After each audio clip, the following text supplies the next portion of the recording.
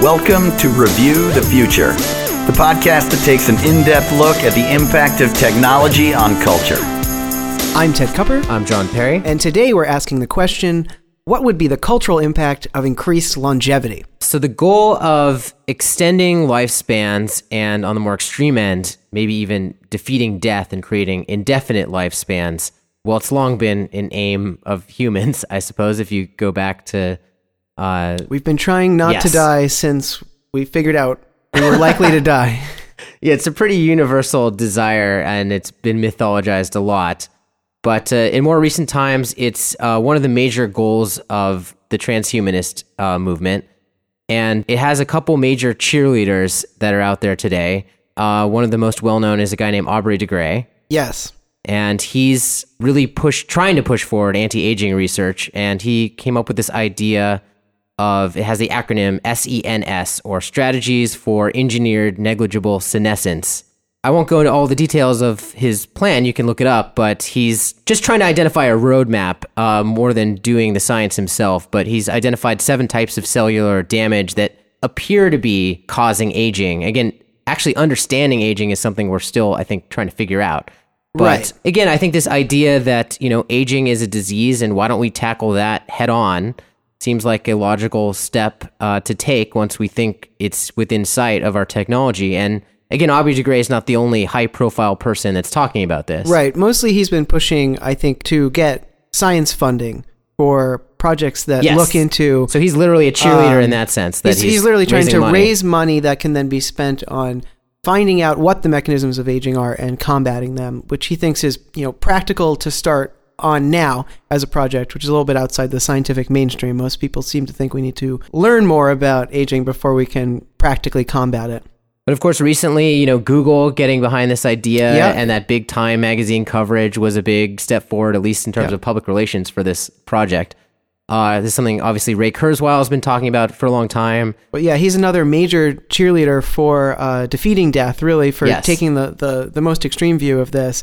And the fact that he's now embedded at Google and that they have a sort of subsidiary company that's looking into long-term health solutions shows that there are at least some people who have access to capital who think that this is worth looking into now and not waiting. Another high-profile person is Peter Thiel, who's in favor of defeating death. He actually wrote the foreword for a book by Sonia Arison that is, as far as I know, is the best nonfiction treatment available on this topic of not necessarily defeating death completely, but at least extended lifespans. And it's called 100+, and it's by a woman named Sonia Arison. She writes this book from the perspective of what will happen to society as people start to live longer lives, and not just more years, but actually more healthy years. Because that's something that's, I think, a qualitative change from what we have been experiencing lately.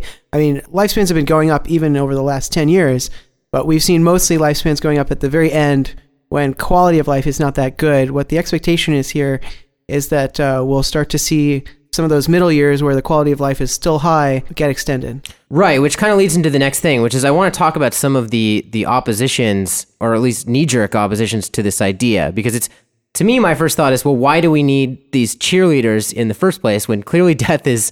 I personally believe it to be sort of a horrible thing. This seems like a clear goal for humanity least, to put a lot of its effort into, is solving the horrible, tragic problem that we're all going to die. Yes, and yet we have, still kind of fringe, more extremist, thinkers this is that still are like a proposing radical point of view, I think, certainly in the academic world, and slightly less so maybe in the corporate world now. And it's, it's not that big a mystery, I think, why people don't necessarily take this seriously on the surface. I mean, we have such ingrained rationalizations about death, we kind of have to, because we're still stuck with it. And human history has been dominated by this terrible, tragic reality. And so we have culturally really invented some wonderful stories and attitudes that help us get okay with death. And I would argue that on a small scale, people structure their whole life around the idea that it's sort of a march towards death. The knowledge of our limits, I think, is a big, big part in our structuring and planning of our lives and our decision making. Yeah, when we, decide to have children or get married or pursue a career, it's behind every aphorism or cliche you hear, like right up to YOLO. Yeah. I mean, it's everywhere. We've And when you have your entire life and point of view built around a concept, then to come along and say, well, maybe we could actually defeat that. I think it creates some cognitive issues for people. It's kind of huge to comprehend. Myself included. I mean, no, the first time you think about something like this, you just shut down. You go, oh, that can't happen. That's everybody's first response, I think. And, to be fair, it's still completely technically infeasible and has been. But I think, there's no reason why it's fundamentally impossible, I think. Well, there's a good evidence in nature that it is possible, right? Because there's a lot of life forms that don't die. I mean, you see a really wide range of lifespans in nature, or down to a few days and then up to, centuries. So, right. And then you have organisms that can regenerate entire limbs. I mean, I'm not well-versed in all that research, but again, if you just view the human body as a material object, a very complicated one, and you don't have any sort of dualist ideas about a spiritual life force or something, then in principle, there's no reason why you can't just engineer that system. Just basically trick the body into being young forever. No one's saying it's easy, but... No, of course it's not easy. It hasn't been done, but it does seem within the realm of possibility given what can be done with life forms that we know about. Another problem that people will often bring up if you talk to them about defeating death, they'll go to that Malthusian place and they'll say, well, we'll have horrible overcrowding. Sure. And I don't find that to be that feasible, largely because, that's a complaint that they constantly have about any new technology that's going to make it easier to live and make more people, and we've literally never experienced Well, and also my attitude is, and honestly, this might be overcrowding, like, on a scale that's beyond what we've seen before, I guess, if nobody was dying, but I feel like we'll sort that out. Right. I mean, I think, as people have lived longer and had less tragic death in their life in the Western world, we've seen fertility rates go down, and you might see that happen even more.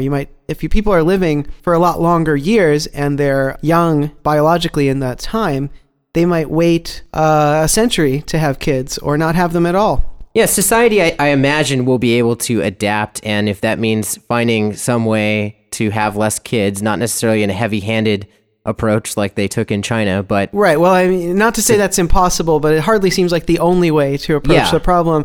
I think mostly it seems that societies adjust themselves to have their child rearing be whatever is sort of comfortable for people. And if people I feel can culturally afford it would happen. The kids, then they'll have them, and if they can't, then they won't. And I think if we do get to a point where we're actually crowding out our basic capabilities like water and space, then we'll engineer solutions to that too. We still have a lot of room to build up, and we still have a lot of empty space in the world that could be used a lot more efficiently than it's being used now. So, yes, and in a world where we could defeat death, we would have such control over biology that would probably have a positive impact, say, on our ability to generate food and other things that would also we might be able to solve this problem. Higher efficiency people that don't need as much food. We might be able to also create more food by engineering the food itself. Yeah, that was more, the second thing was what I was thinking, but the first one's interesting too. Right. And then another question that people will ask if you talk about defeating death is like, won't people just become bored? Oh, I wouldn't want to live for, 150 years. And also, you kind of addressed this earlier, Ted, but the idea that, those last 50 years, they don't even want to be alive for because they're, again, imagining them the way that they are today, where you're in an old folks' home and someone has to feed you and if your you're bones like, hurt. If you're stuck in a painful, semi-functional body with minimal dignity, I think obviously nobody wants that for 50 years. But what we're talking about happening wouldn't be that if these things work the way that people like Aubrey de Grey suggest, they would instead be more like a young or middle-aged body that you would be able to live in for longer. So will people become bored? Some people will become bored. Some people will become bored now.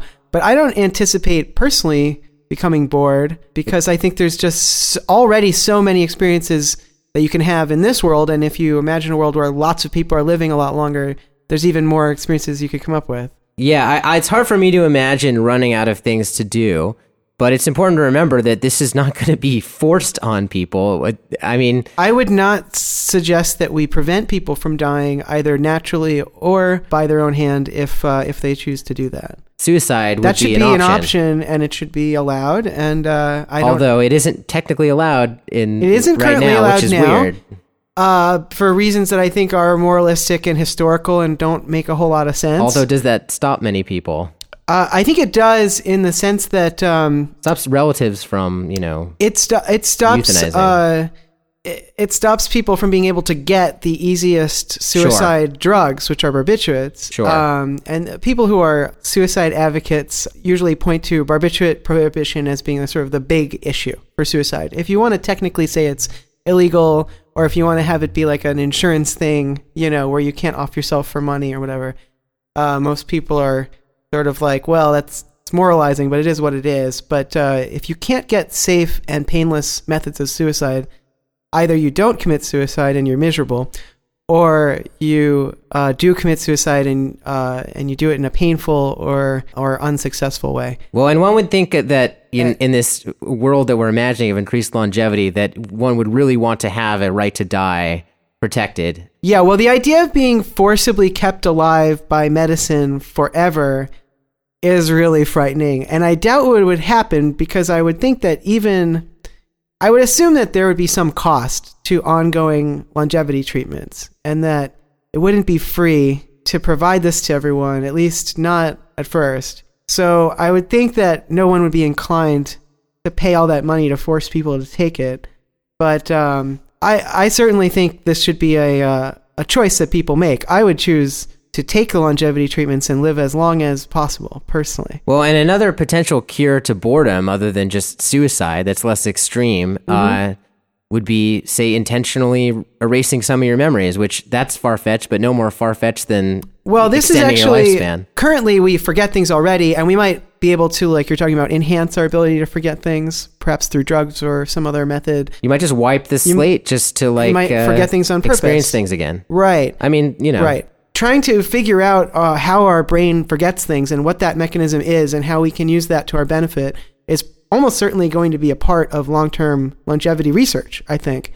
Because memory problems are a huge part of the aging issues that we face right now. If you want to look at Alzheimer's and other things. If you live long enough, you're almost guaranteed to get some form of dementia, either Alzheimer's or another form. That's something that we'll have to combat if people are going to live good lives past 100.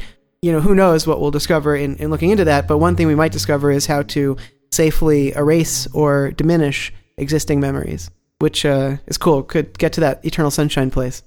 But anyways, for those of us who'd like to defeat death, is this something that we actually could expect in our lifetime, or maybe for the generation after us?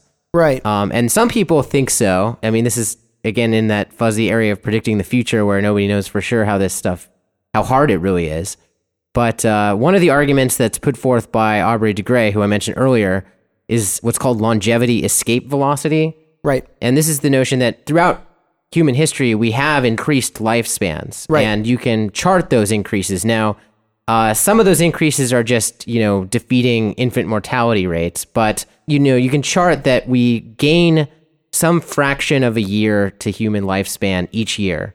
And so if those numbers continue to increase, you might imagine we get to a point where we're adding a whole year to lifespans every year. On average. And that's when you reach so-called escape velocity, where anybody alive or young enough during that time period when that threshold is crossed could potentially live indefinitely. Well, the way that argument works is that once we get to a point where we're adding a year per year, then even though there are probably major breakthroughs that have to be made in between there and actually defeating death, that year over year increase will be enough to keep you alive while that research is done. Right, because you just have to buy time for the next medical advance to happen. Exactly. Which is kind of the way that Kurzweil also frames it. And he wrote a book along with a doctor named Terry Grossman.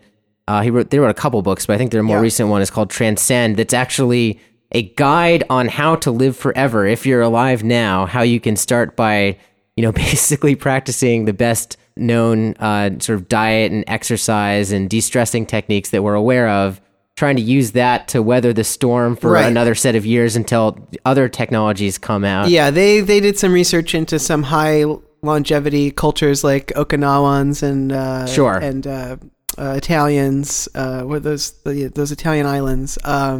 And they decided that with some, combination of best practices in exercise and nutrition and some slightly esoteric, like homeopathic medicine ideas, you can hang on long enough. You can hang on long enough. And they're specifically aiming this at boomers. They feel that some boomers will break through. Well, that's because they're boomers. But that is because they're boomers, we think. Yeah. It honestly seems a little far-fetched.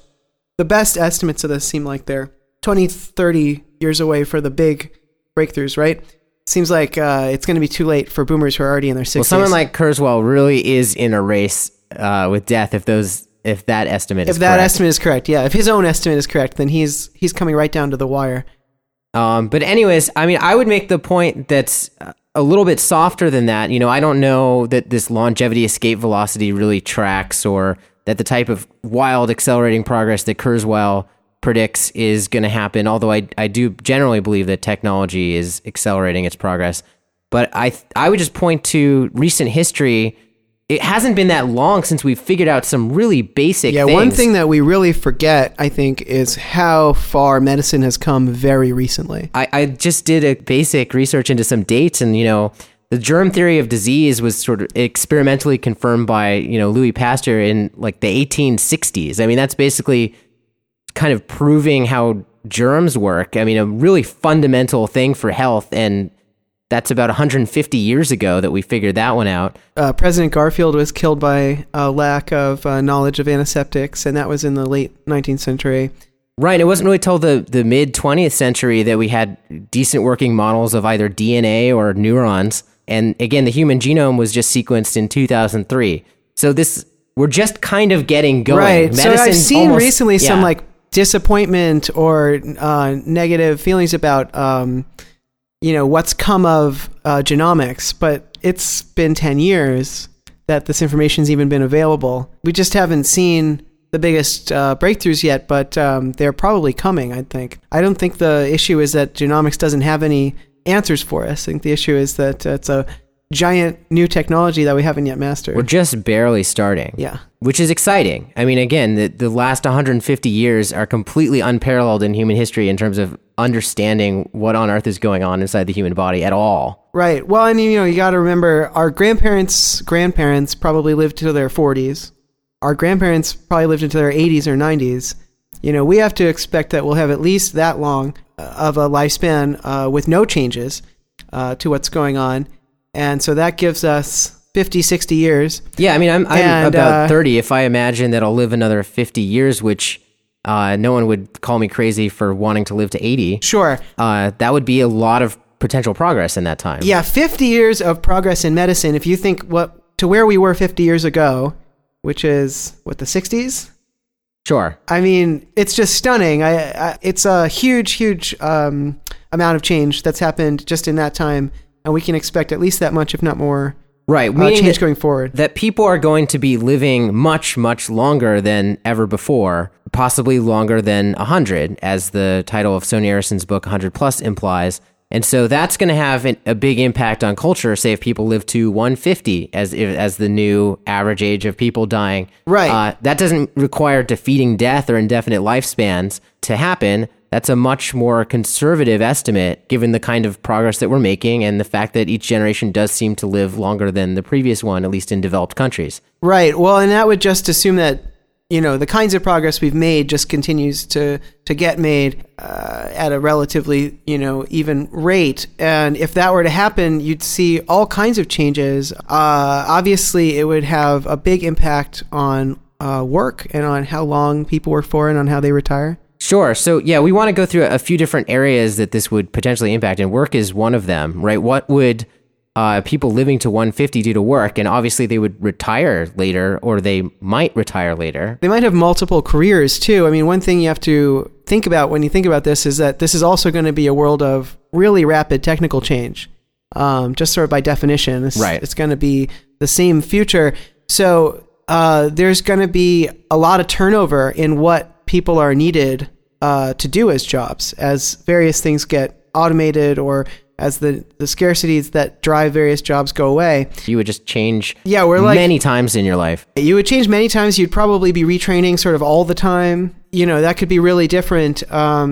It could also just mean a lot more people available to work, which would mean a lower price for labor, which is already something we're dealing with now. So that could be something that heightens the glut of labor that we currently have. Right. Well, of course, we've talked a lot on this podcast about technological unemployment. So people could be working later and later into life, but there might be less jobs available for them. And again, more people being alive doesn't help that problem necessarily.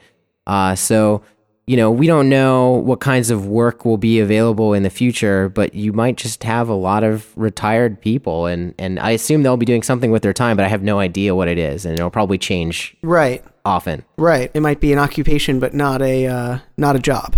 Right. Well, and actually, I want to jump ahead to another topic on here, which is how does it affect leadership? Because I think if you think about the baby boomer generation, like let's say, Kurzweil succeeds in defeating death, and let's say he takes a lot of the boomer generation with him. Okay. Are they ever going to retire from politics then? Or are we going to be ruled by baby boomers until the end of time? By Clinton bots. That's really frightening. They would be so famous. They would have such a superstar advantage, I feel like. They would be able to run on experience. But I guess, at least for president in this country, we do have term limits, which I think would apply to immortal individuals. Sure. So as long as those remain in place, we'll have guarantee of some turnover.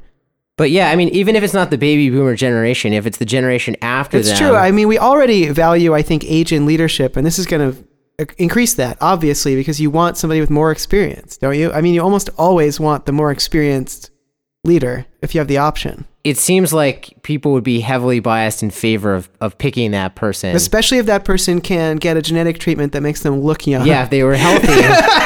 And they had a nice... I think the main thing that young people have going for them in politics right now is that they don't look as old as the more obviously experienced candidates. No, and they would look exactly the age they needed to. Like they might have, a distinguished, set of gray hair if or something. If they were like a man, a few wrinkles to look like they have experience, but not like still like fit and, not. No, there would definitely be like a style of like the age that politicians, test best at, that everybody would sort of grow toward.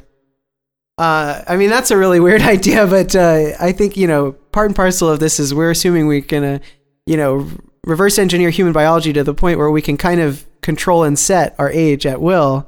But again, we don't have to go that extreme with it. Again, if a generation is living to 150, it's true. They're going to be in power much longer than any generation before. As long as they're healthy and they can still be presentable, they'll be favored, and they'll have the connections and the capital to compete. Which, at this point, I almost have to bring up this idea that if we're headed towards indefinite lifespans, then some generation has to be the last generation to die. Yes. And that could be the boomers. It could be us. It could be us, yeah. It could be the generation after us if this is a lot harder problem to solve than we think it is. Sure. But that's interesting, and that's going to be kind of, I don't want to say it's a discontinuity, but it would be like, a pretty fundamental change in human history before and after that generation. Oh, yeah, I know. It would create a lot, I think, of agita among the people who survive, as well as obviously being devastating for the people who find out too late that they're the last ones to go.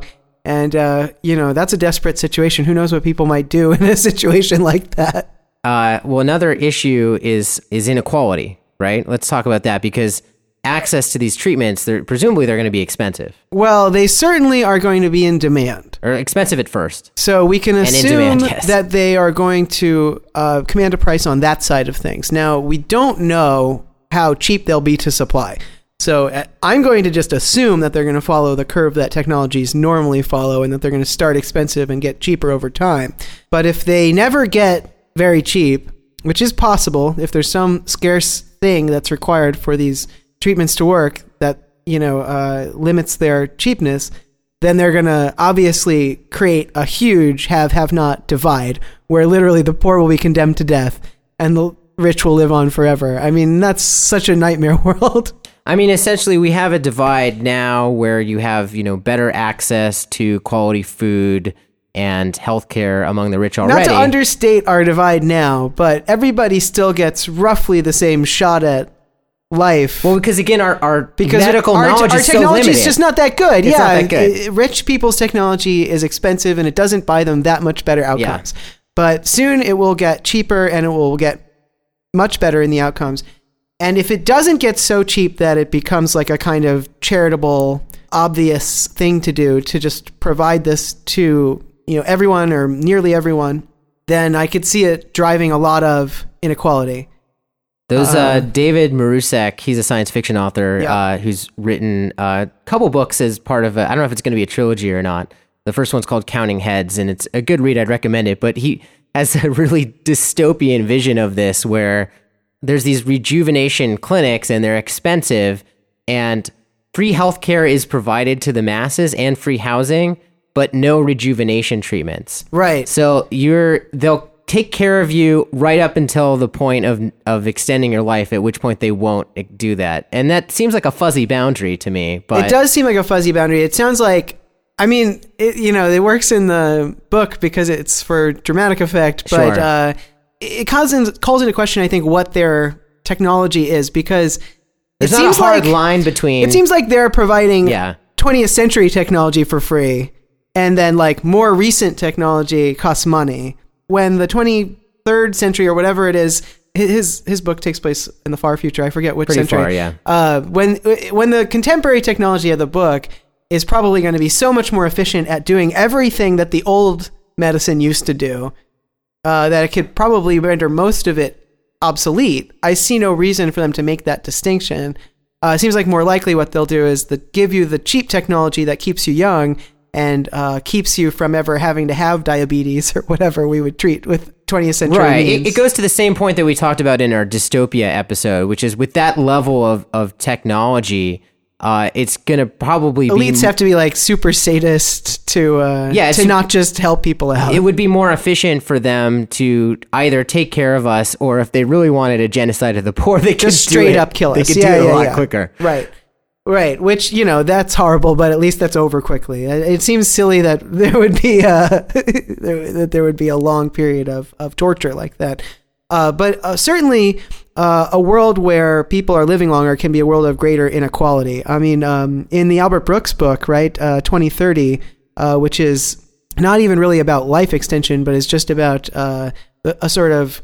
Well, it's about an age divide. Age divide, right. An economic divide that falls along age lines. Which that has to do with, I think, the next topic maybe we should talk about, which is social services. And this is when you talk about human longevity, this is the most mainstream way I feel like it gets discussed, is with regards to public policy. Right. And what are we going to do about Social Security? And what are we going to do about Medicare? The strain on social services I think is a big part of the Albert Brooks 2030 book. And that's something that people are actually thinking about. But I feel like when they're projecting those strains, they're projecting the increased lifespan, but they're not projecting the accompanying improvements in technology. Right. They're assuming that it's more of an extension of what's happening now, where people are living longer, but at a kind of horrible vegetative state where they're just costing everyone a lot of money. Like we're frozen at 2013 medical technology, but people keep living longer. Right, which I guess could be a problem if we don't make any new breakthroughs soon, but that's not what I'm expecting.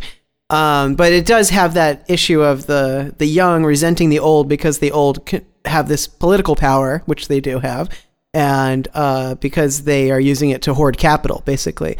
So you could see that problem getting worse in a world where people are also healthy and working longer, so they're not a burden on Social Security necessarily. Probably Social Security gets reworked in a world like this. The ages change or something like that. Yeah. They have so many advantages because they were working already. They were accruing capital already.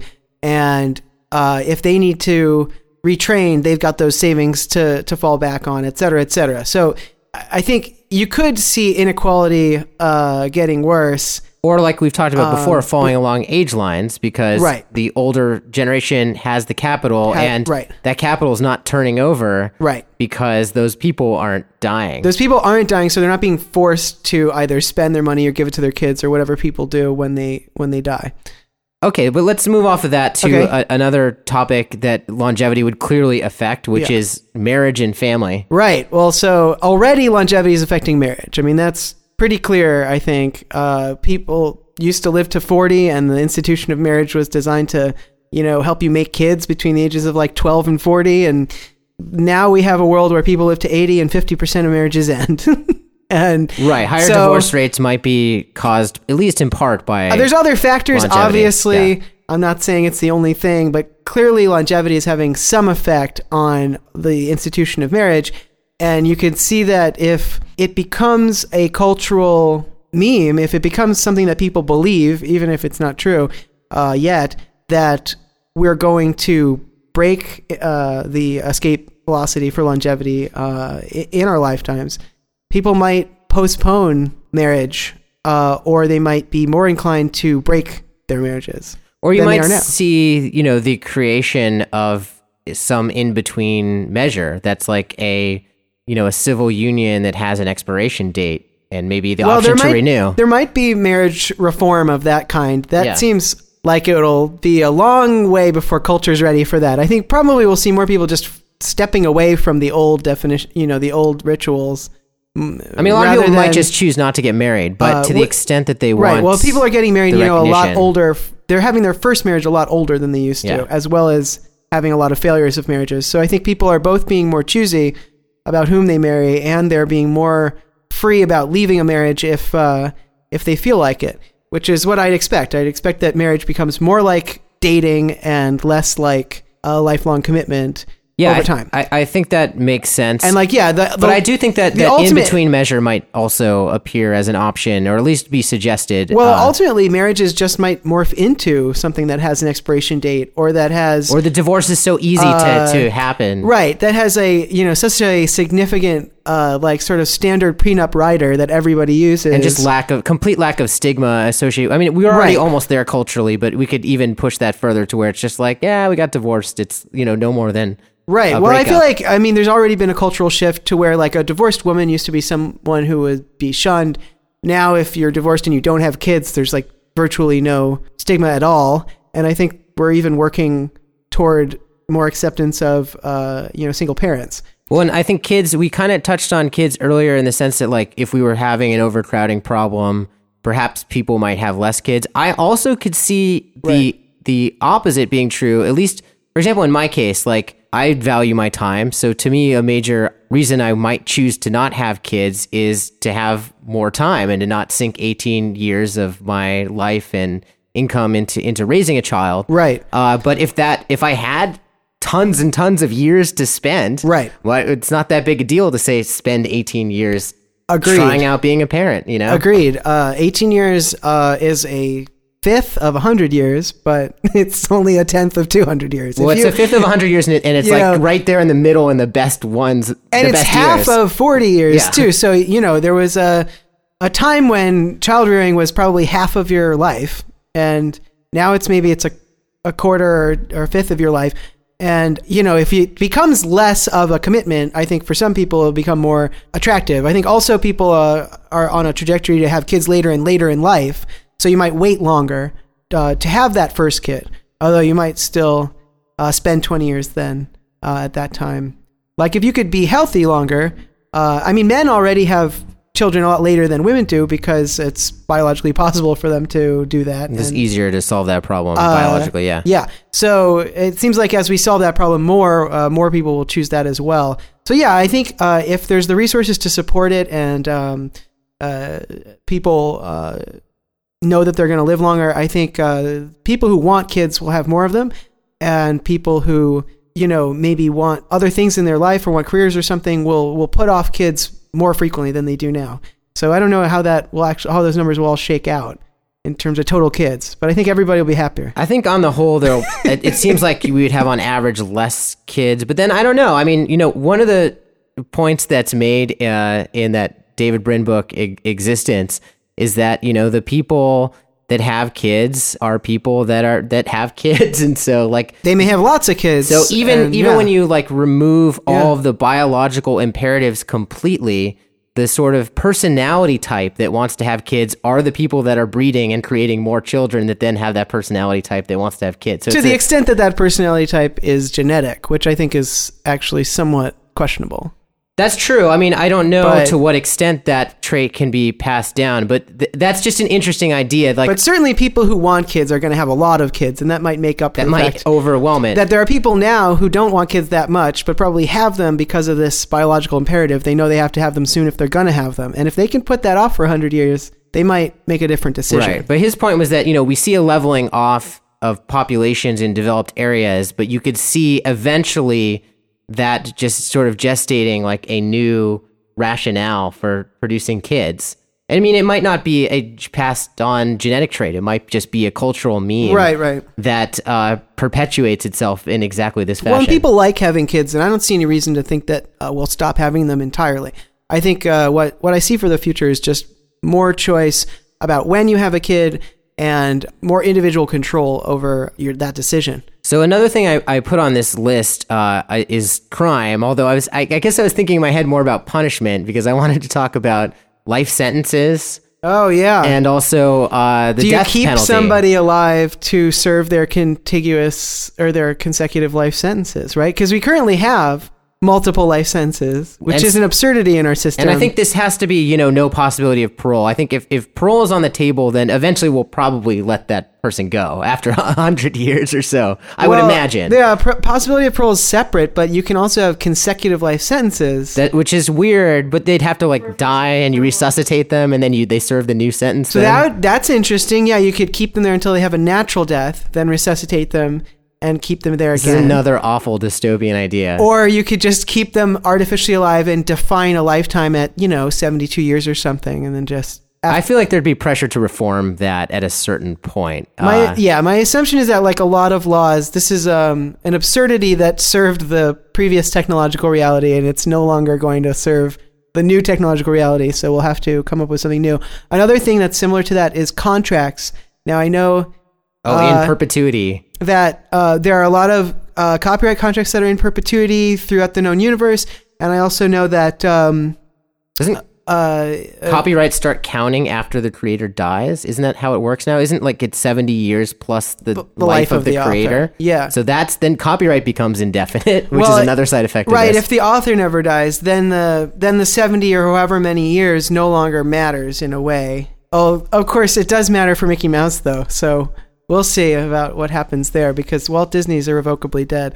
Well, I guess I shouldn't speak too soon on that either. His head is, I guess, still in like a cryogenic chamber somewhere. Like the salt mine in Utah or something. This is one of those weird conspiracy theories that you have. I know. I mean, I know he was like a crazy cryonics guy. I don't really know where his head is. I have no idea.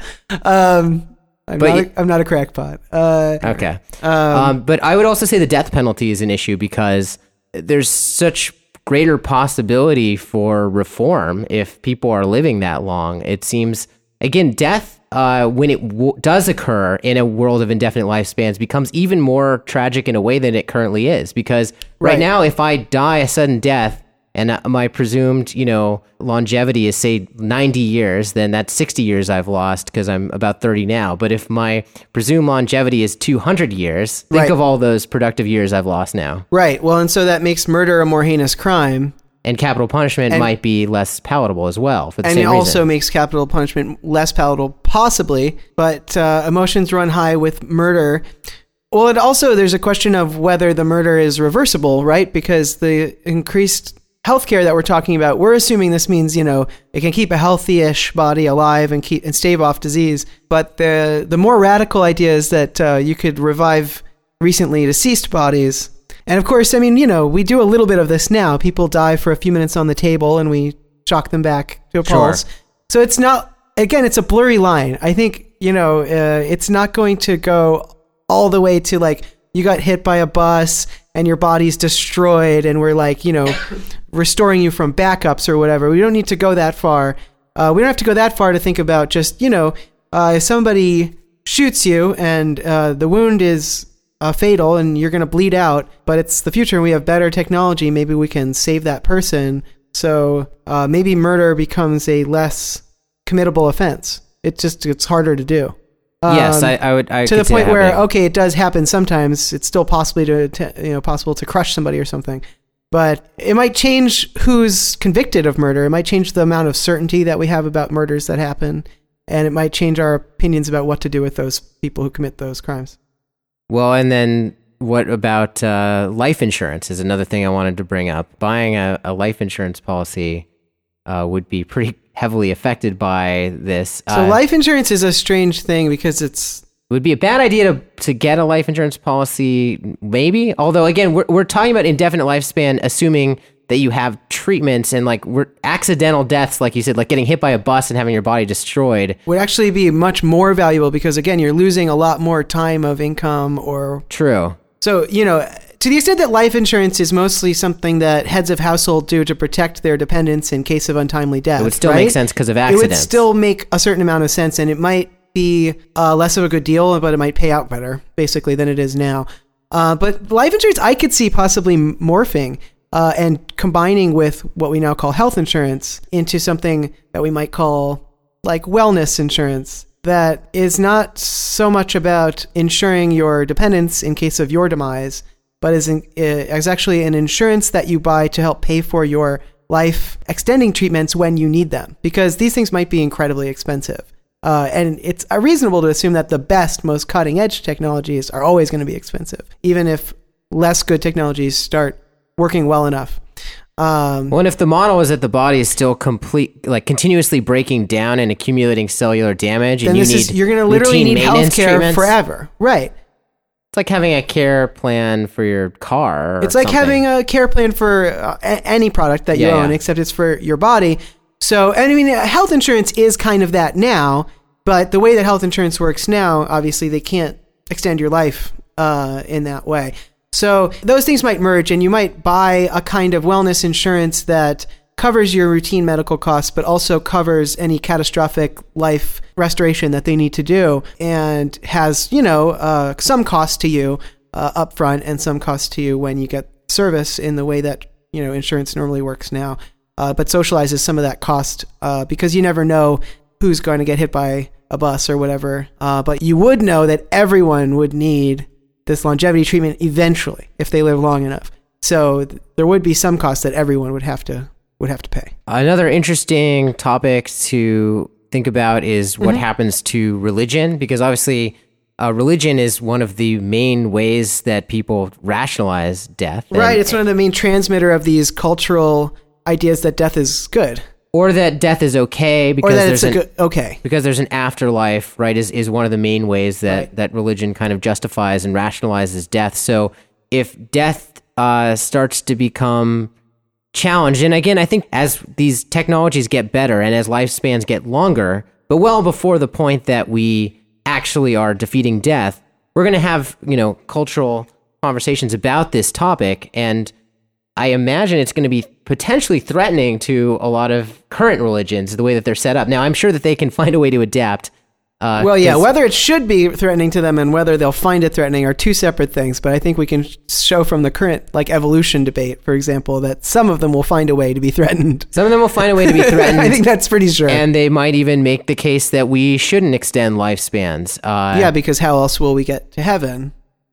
Yes, that would be one. For example. I'm not saying they're going to say that, but I could see somebody make that argument, and that would be terrible tragedy if that person convinced people to die unnecessarily. So that's something that's really interesting. One person who's actually looked into this a little bit, right, is Sonia Arison herself.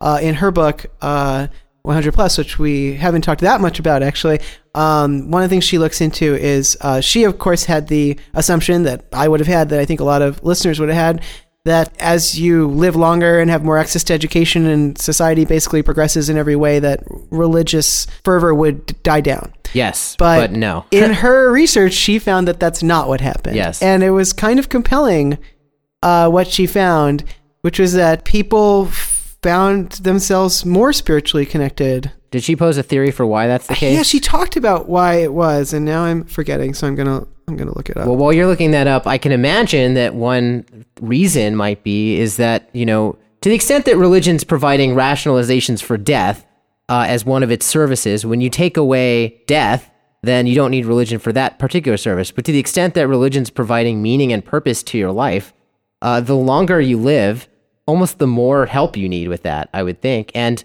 again, if you're talking about living better and getting further and further away from your core survival needs, you have more time to do philosophy and think about big issues, and that's where religion kind of tends to step in. Right. Well, and the results that she found, this is a post from her that I'm reading off of, is that the big thing that religion does is actually not about the afterlife. It's understanding the purpose of what happens here. Purpose, yeah. And we talked about autonomy, mastery, and purpose the other day, being drives that people get from various places in their lives, and obviously purpose traditionally has often been, the source of that has been religion for people. Yes. So when people have questions like, why am I here? What am I supposed to be doing? What's good and what's bad? How should I live my life? These are all quotes I'm pulling off of this Sorensen quote. Those questions are, in many people's mind, best addressed by religion. And I don't think that's going to change. I think as people live longer, they're going to have more questions about how to live ask them, a moral life and how to be good and just to sort of ask what's it all for. And they might find religious answers to be quite comforting. I think we might see some new religions emerge in the world. And this is something that's been happening, obviously, slowly for all of human history. But I think we might see some upheaval, because I do think religions that don't deal with the afterlife very directly will be more palatable in a future where most people aren't worried about the afterlife. Right. You want more religions that provide you guidance in the here and now when you're less immediately concerned about death. Although, again, if we still have these accidental deaths that we alluded to earlier, I'm not saying they can't mention. You have to rationalize that. Sure. You'll still. I mean, that's the thing is too. If you keep rolling the dice and you live long enough, and we don't make enough other improvements to the things that might cause accidents, then we're all going to still know people that have their lives terminated, unfortunately.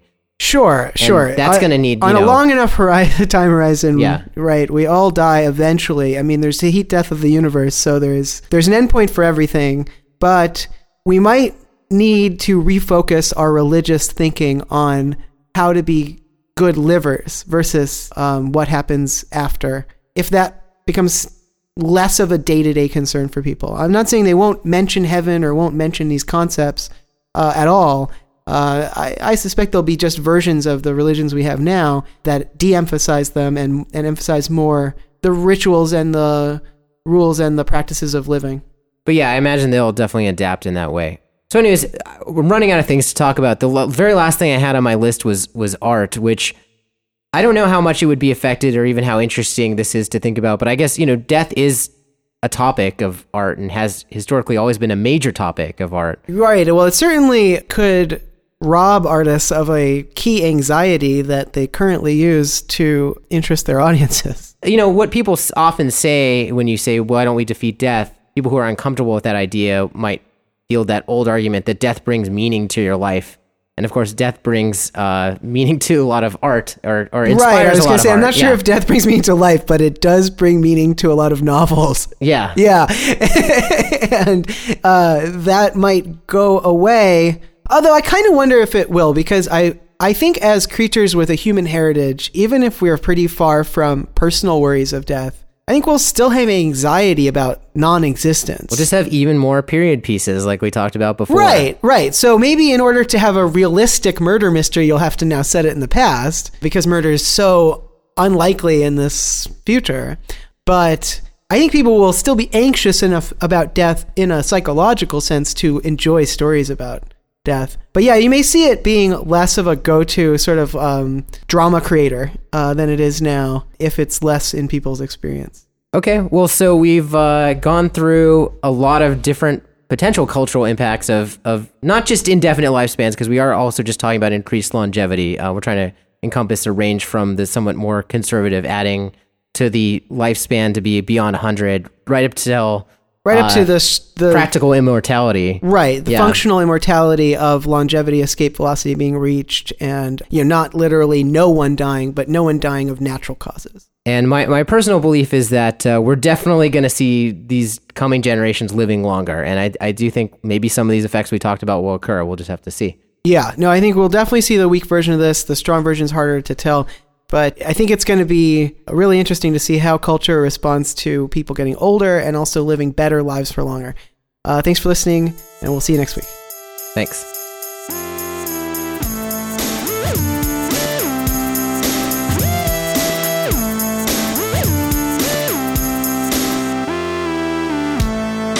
To subscribe or leave a comment on this episode, please visit reviewthefuture.com. You can also send emails to feedback@reviewthefuture.com. Thanks for listening.